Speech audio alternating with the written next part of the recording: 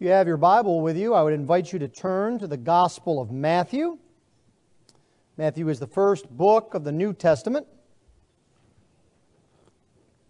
We're going to be looking at a section of the Lord's Prayer, which is actually a section of our Lord's Sermon on the Mount in the beginning part of the Gospel of Matthew.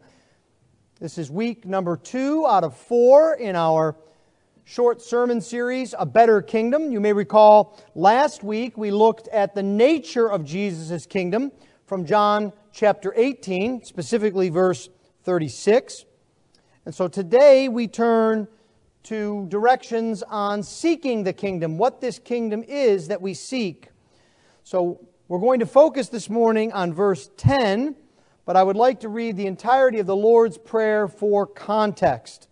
So Matthew chapter 6, beginning at verse 5. If you would please give attention. For the word of the Lord is completely inerrant. The word of the Lord is completely sufficient. And the word of the Lord is completely authoritative. Matthew chapter 6, beginning at verse 5. And when you pray, you must not be like the hypocrites, for they love to stand and pray in the synagogues and at the street corners, that they may be seen by others. Truly, I say to you, they have received their reward. But when you pray, go into your room and shut the door and pray to your Father who is in secret. And your Father who sees in secret will reward you. And when you pray, do not heap up empty phrases as the Gentiles do, for they think they will be heard for their many words. Do not be like them, for your Father knows what you need before you ask Him. Pray then like this: Our Father in heaven, hallowed be your name. Your kingdom come, your will be done, on earth as it is in heaven. Give us this day our daily bread, and forgive us our debts, as we have forgiven our debtors. And lead us not into temptation, but deliver us from evil. Thus far the reading of God's holy word. Let's pray for His blessing upon it. O Lord, we ask this morning that you would open up your word to us. That in your word we might see your kingdom. But even more, that we might see the glories of our King, even the Lord Jesus Christ. Help us this morning, not just to know you better, O Lord, but to be changed, that we might serve you, that we might glorify you, that we might magnify your name. This we ask in Christ's precious name. Amen. Well, last week we did indeed look at the nature of Jesus' kingdom. We saw that it was a spiritual kingdom, and it was not at all like the kingdoms of this world. We also saw that there is a temptation that comes upon us to seek security and hope through power. That's why we're drawn to the kingdoms of this world. But Jesus told us that His kingdom cannot be stopped. His victory is sure. And Jesus told us that at the darkest moment of His life. It was not that Jesus was being an optimist. In the darkest day of His life, He wanted us to know that His kingdom is sure and victorious. So the question before us this morning then is, how do we seek Jesus' kingdom? How do we know when we've found it? What does it look like? In the Sermon on the Mount, Jesus taught the disciples and us how to pray. He has given to us a model prayer. This prayer is not just words that we are to repeat over and over again, but they are categories of prayer to guide us in our prayer life. There are 6 petitions or askings for prayer in the Lord's Prayer. And this morning we're going to look at two of them, the second and the third, because two of these 6 petitions center on the kingdom. Jesus tells us to pray that the kingdom of the Lord would come and that His will would be done. So what kind of kingdom do we seek? I'd like us to see 3 things about Jesus' kingdom. First, it is a kingdom of grace. A kingdom of grace. Second, it is a kingdom of glory. It is a glorious kingdom. And then third, it is a kingdom of God's will, where the will of God is ever and always done. A kingdom of grace, a kingdom of glory, and a kingdom of God's will. Well, when we see this petition in verse 10, your kingdom come, what do we mean? What is meant by this prayer? Now, we cannot mean by it that we wish God would be king, because after all, God is already king. We can't make God king. He is the creator of all things. He is before all things. He is eternal and infinite in His being and power. So this can't be a prayer that somehow God would become our king.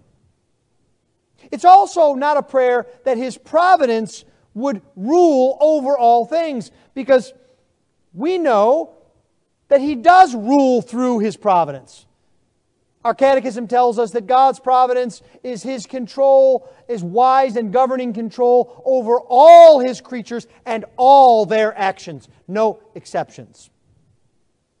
So what I think this must mean is a prayer that His kingdom would be established, that it would come over us and be finally established in the world. It is a kingdom that we want to see before us. And so the first aspect of this kingdom is that it is a kingdom of grace. And there is a kingdom that the Lord has set up, a kingdom of grace in the hearts of His people. The Lord's kingdom is a kingdom of righteousness, Paul tells us in Romans chapter 14. It is a kingdom of joy and peace in the Holy Spirit. Paul lays this out in Galatians chapter 5. We'll hear more about the fruit of the Spirit that bring joy and peace this evening.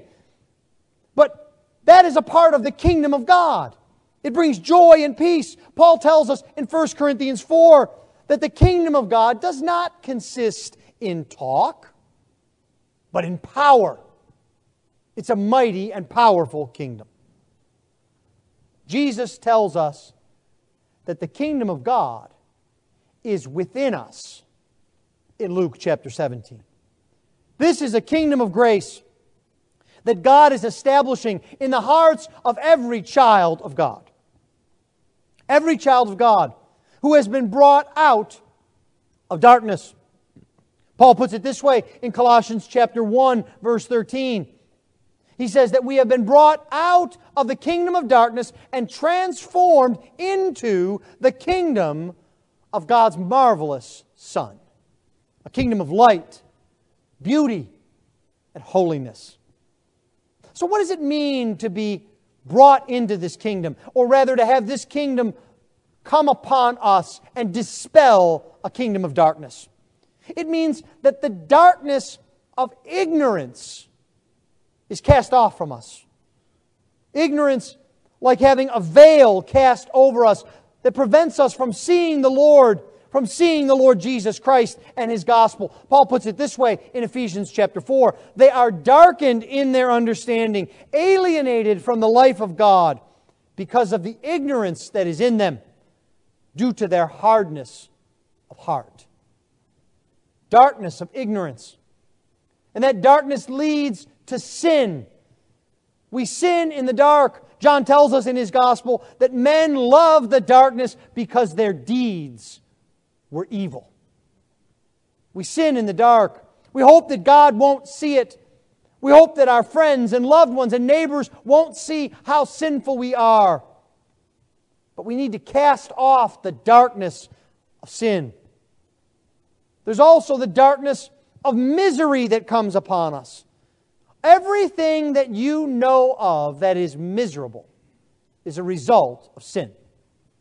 Disease, broken relationships, bad weather, death. Everything that we experience by way of misery is a result of being trapped in the darkness of sin and the kingdom of Satan. And unless we can be freed from the chains of darkness, we cannot be brought into Jesus' kingdom of light. So how can this happen? Well, the Scriptures tell us that it is only a work of God that can do this. Peter tells us in his first letter, the 2nd chapter, that God has called us out of darkness and into His marvelous light. Paul preaches in Acts 26 that God is the one who opens eyes and turns us from darkness to light. Paul should know that. His conversion is a wonderful illustration of this. How as Paul went breathing threats and murders on his way to Damascus, he met the Son of God, the King in all His glory, who literally knocked Saul off his high horse. The scales fell from his eyes, and even though he was blinded by the glory of King Jesus, he was cast out of the kingdom of darkness and brought into the kingdom of light, of the Son of God. Paul was never the same again. He had different priorities. He had a different message. He was able to bear under all types of suffering because he knew he was serving the King. The King had done a work of grace in his heart. Well, how do you know that the kingdom of grace is set up in your heart? How do you know that the kingdom of God has come, that your prayer has been answered? I think first and foremost, it is by experiencing the grace of faith. It is by believing in the name of Jesus Christ, the Son of God, and the work that He has accomplished in His life and death and resurrection, to pay the penalty for your sin so that you might be freed from it and become a child of God and dwell in eternal fellowship with the Father, the Son, and the Holy Spirit. If you have faith, if you believe, if you trust Jesus, the kingdom of grace has come upon you. We also can see it by having the grace of love. Because when a sinner is changed by Jesus, when he puts his trust in Him and says, I cannot do this, King Jesus, you must have the victory over self and sin, then the Lord our God brings His kingdom of grace with a great outpouring of love. We love, the Bible tells us, because He first loved us. The one who has been changed by grace is filled with love. Love for the church, love for God, love for neighbor, love for the lost. That's how you know the kingdom of grace is upon you. Thirdly, you can know that the kingdom of grace has come upon you by opposing sin. Because when the kingdom of grace comes upon us and Jesus is our King, we hate what Jesus hates. We serve His royal banner. And that means we must fight our sin, tooth and nail, to drive it out from us, to not give in to temptation, to set up barriers to protect us from sin, to pray that the Lord would send His Spirit to study and memorize the Scriptures so that we might have a ready word at a time of temptation. We know the kingdom is set up in us by the grace of faith, the grace of love, and opposition to sin. And then finally, we know because we give ourselves to obedience. We desire to please the King. We seek our orders from Him. We go on our tasks that He has assigned to us. He is our King. Now, a word of warning here. Do not seek perfection. Perfection is not required to have the kingdom of grace come upon you. Weakness in grace is not absence of grace. The smallest movements of grace in your life show that the Spirit of God is at work. Instead, we are to go to God, to pray this prayer, and to ask Him to set up the kingdom of grace in us, to give us the means of grace that we need, that His kingdom would flourish in our hearts.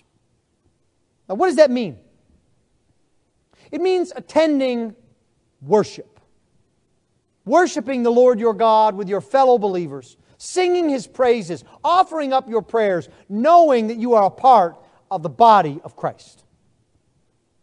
It means listening to the Word preached, being affected by the powerful living Word that God has given, that seems foolishness to the world, but is the power of Jesus Christ unto salvation.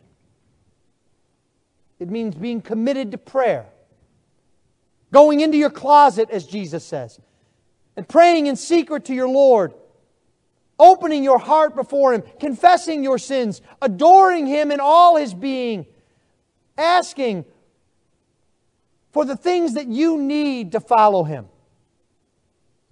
It means clinging to God's promises. Well, the kingdom of grace begins in the heart. But it also must be established in the world. That's what this text tells us as well. The kingdoms of the world all work in one way. From the top down. From the authority filtering down. From the king, from the president, from our leaders. Not so the kingdom of God. The kingdom of God works from the bottom up. It works in individual hearts that God reaches and gathers them together as a part of His people. You may ask yourself, how could I possibly change the world? I'm not king of the world. I won't even ever be president. In fact, I doubt I would ever even be mayor of Katy. How could I possibly change the world? Do you want to change the world?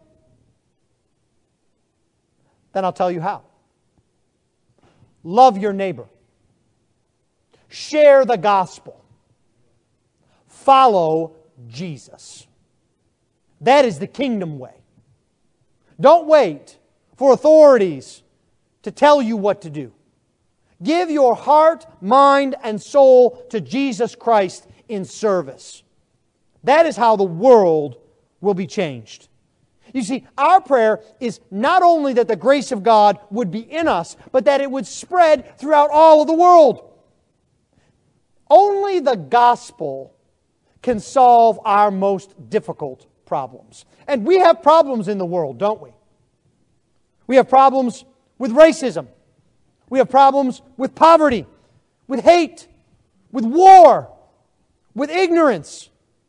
And the solution for all of these is the kingdom of God marching forward in the hearts of His people, spread throughout the world, changing the world. Because as the gospel goes forward, as the kingdom of grace advances, people are changed. Societies are changed. And ultimately, the world will be changed. Think for just a moment about Europe.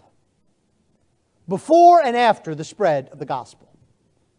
Before the spread of the gospel, our European ancestors worshipped trees and rocks. And they fought and killed each other. They had no mercy on women and children. There was no healing. There was no education. It was a land of barbarism. But when the gospel came, Europe was changed. Now, surely it was not made perfect. There were wars. There were unjust leaders. But the continent was changed entirely.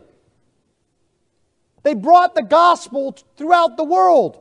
And one of the effects of this is something that we take completely for granted today. The idea of human rights. Human rights did not exist before the church brought the gospel to the world. It was considered perfectly normal to kill infants and children, to maim women, to enslave neighbors and neighboring tribes. But because of the advancement of the gospel, now everyone takes for granted human rights. Slavery does exist in this world because sin and wickedness does, but it is universally thought wicked. How do you think that happened? Did someone just wake up one moment and say, I think we should get rid of the slaves? No, it was the gospel. All of the early abolitionists were Christians. They said, this is against God's Word. We shouldn't treat people made in the image of God in this way. And that has gotten rid, in the main, of slavery. Everything that we know that is of peace is a result of the kingdom of grace advancing in our world. So what does it look like to see the kingdom of grace come into the world? Our catechism is, I think, helpful here. Westminster Larger Catechism question 191 says, it looks like the gospel being propagated throughout the world. Now that's a big word, isn't it? Propagated. Not one we use every day. But what it means is that the gospel is dispensed, dispersed, like scattered seed, to use a Bible illustration, throughout all of the world. That's how we know the kingdom of grace has come upon us.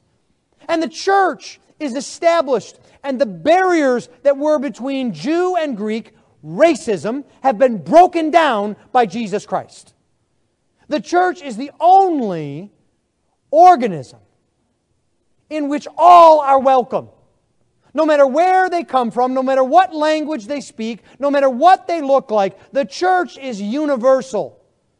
There is no other entity like the church. And the church grows in spite of its attacks against it. Have you noticed that? That the more the church is attacked, the more it grows. Look at China. Look at India. Look at the Sudan. As the church is attacked, the kingdom goes forward. Why? Because attacks cannot defeat the kingdom of God. And the church's people are built up to love and to serve others. That's what the advancing kingdom of grace looks like. Now, how does this happen? What is the plan for this? Well, this is where the petition that we have in front of us is important. Often we want to take upon ourselves the work of establishing the kingdom. Recently, there has been a renewal of the so-called social gospel. The social gospel came about as a movement in the late 19th century. In the late 19th century, the world seemed to be in great shape. There had been no major wars for some time, and things were getting better and better. Medicines were curing more diseases. There was more and more availability of food, and the world seemed to be about to turn the corner, if you will.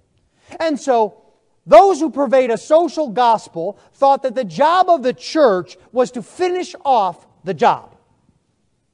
To do that last little finishing touch that God had left to them. Now, ironically, today, most people think the world is in horrible shape.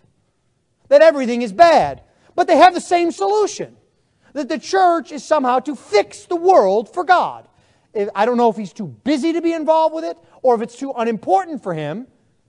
But rather than preach and teach the gospel and the glories of Jesus, we're to set up mechanisms and entities and organizations to advance causes in the world.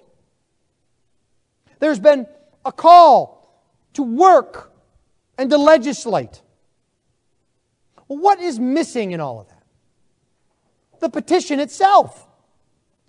The petition doesn't say, Lord, we will bring your kingdom. It doesn't say, Lord, help us to bring about your kingdom. No, it's a prayer. May your kingdom come. Or let your kingdom come. Bring your kingdom to us, Lord. Because only God can bring about His kingdom. It is His gospel. It is His grace. It is His kingdom. He is the one who will cause His word to speed ahead. Are you praying daily that the kingdom of grace will be established? Do you pray for revival? Do you read as much in the prophets and in the accounts of revival in history as you do political news stories? As God's people, we are to beg God to bring down His kingdom so that we may see it established in the world. Well, there is a second aspect to the kingdom.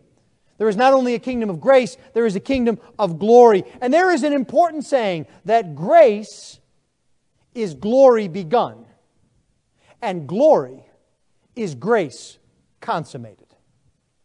And so this is but one kingdom, but another aspect of it. And when we pray, we ask not just that we would see grace in the midst of our strife and sin. No, we pray that God would drive out all sin and that He would show us His glory.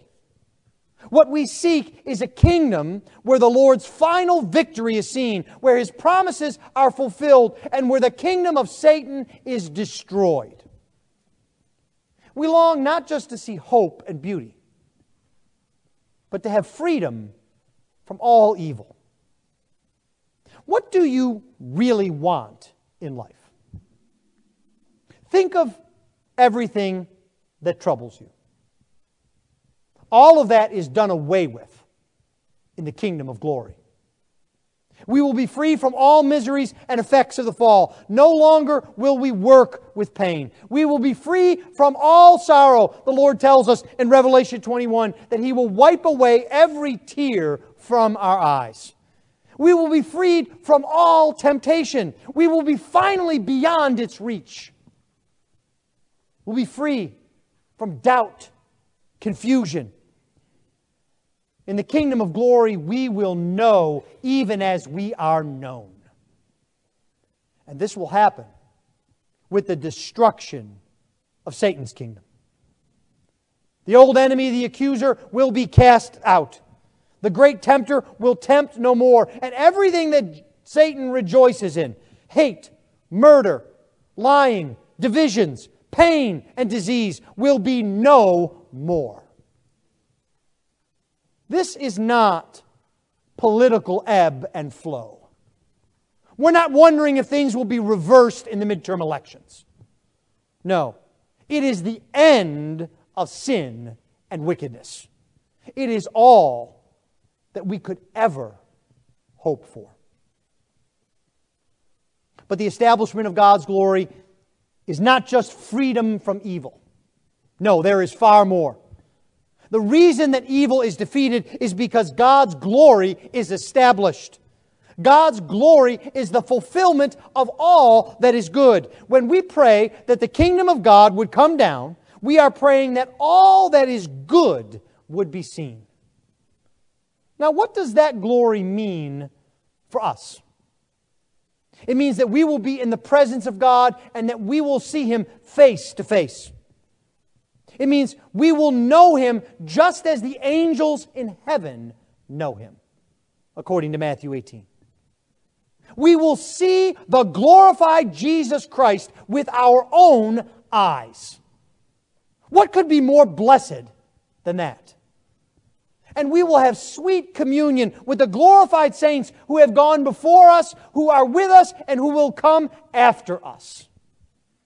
All of this is all we could ever long for. There is nothing more that you could ask, or nothing more you could even think to ask for. When the kingdom of glory is established, there is nothing else to desire. Your joy will be incomprehensible. You cannot even imagine it now. You will have rest and peace beyond anything you could describe. Stop for a moment and think about your perfect vacation. Now, it's got to be individualized, because for some of us, that's sitting in a beach chair on the beach, relaxing, listening to the sounds of the waves. For others of us, it's being up in the mountains, hiking and smelling the fresh air. For some of us, especially the young ones, it's Disney World. And every ride has no line at all. Isn't that wonderful? Now, as perfect as that vacation is that you can imagine, you do realize that it's going to come to an end. That you've got to leave the beach and go back to work. That you've got to leave Thunder Mountain and take a test next week at school. But not so the kingdom of God. The kingdom of God goes on forever and ever. It is never going to end. The blessedness that we have is eternal. And this kingdom of glory is greater than any other kingdom we could imagine. All other kingdoms are raised by men and are flawed. You know, it's said, and I tend to agree, that the United States Constitution is the most perfect political document that has ever been written. That it gives us freedoms. And it gives us a representative republic and rights. But you know that the drafters of the Constitution thought it was so imperfect, before they finished it, they changed it.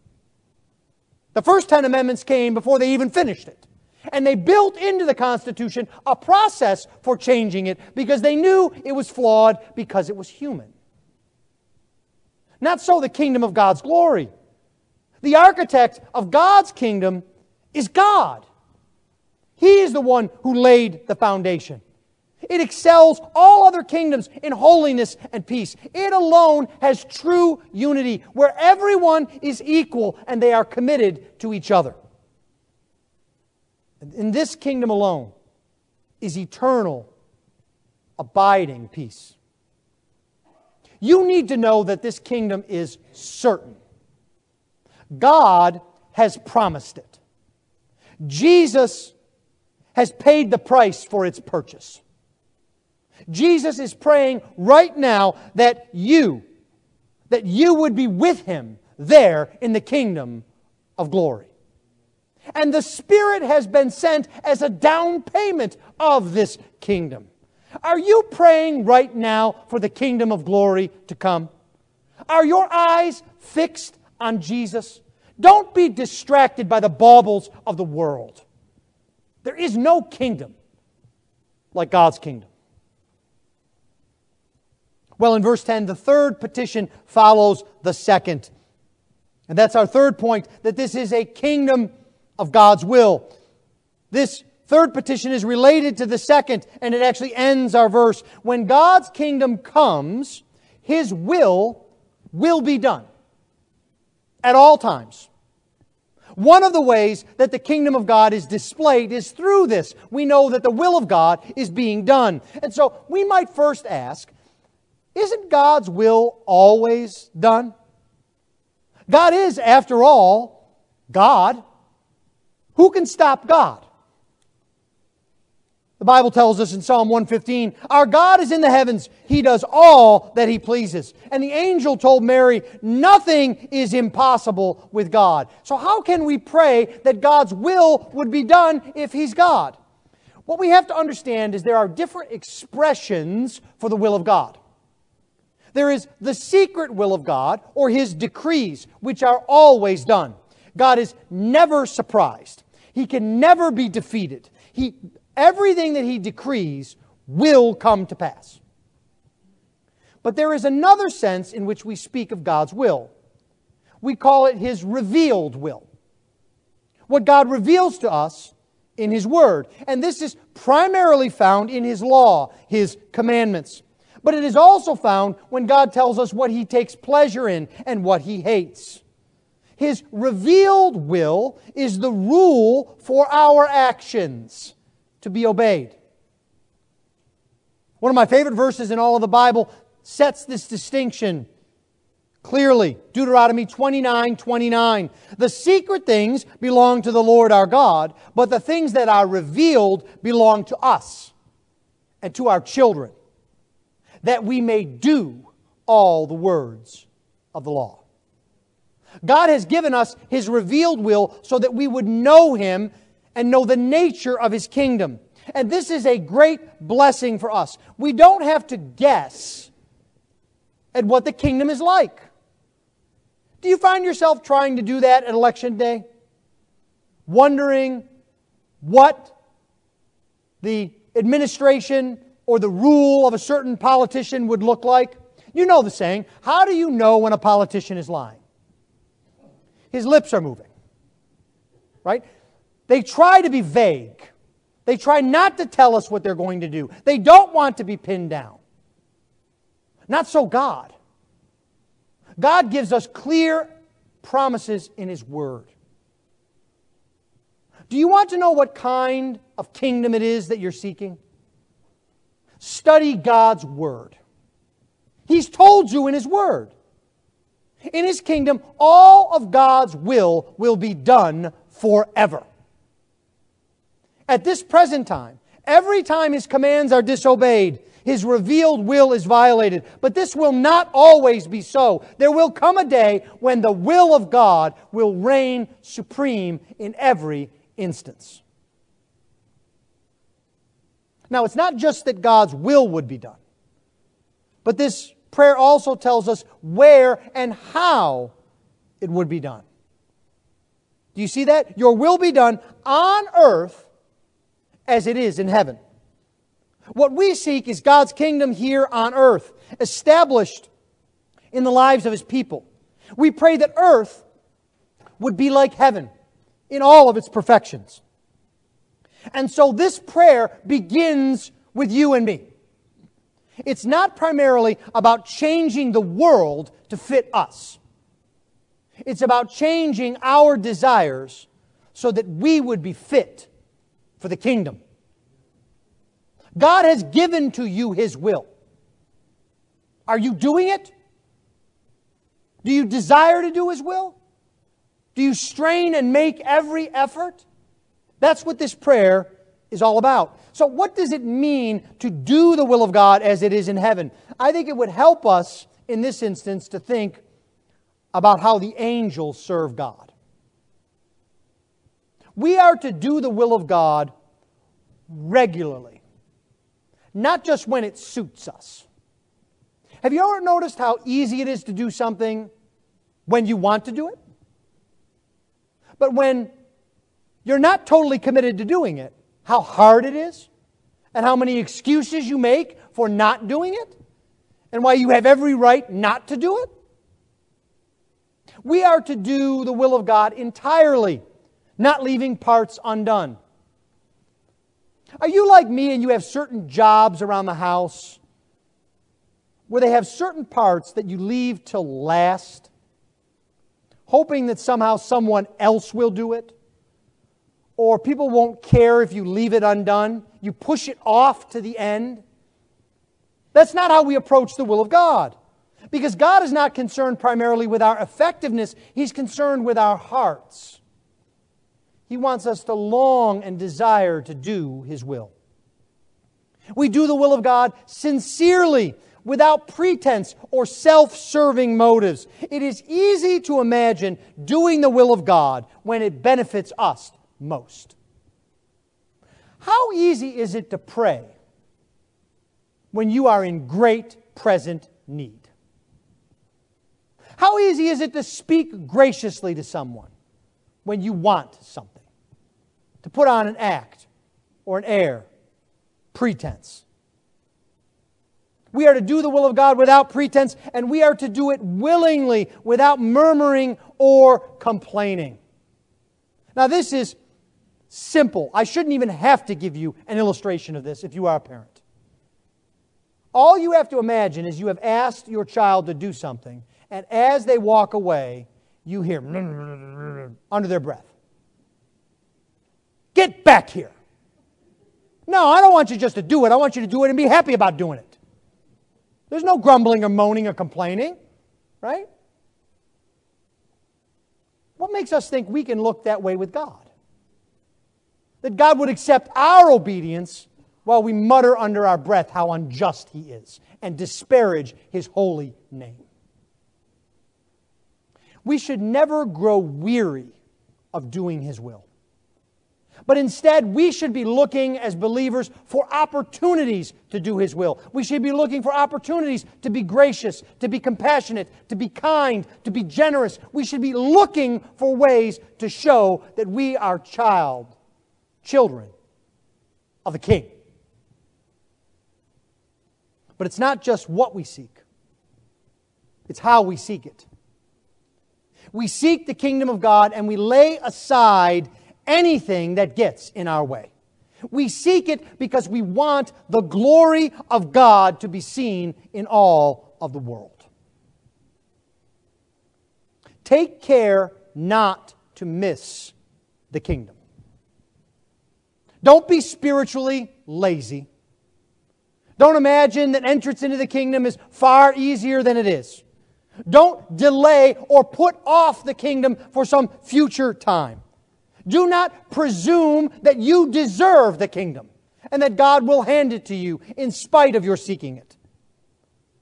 Do not focus on the world and its pleasures. Seek instead the kingdom of God, because the King is worthy. The King is whom we serve. Let's pray.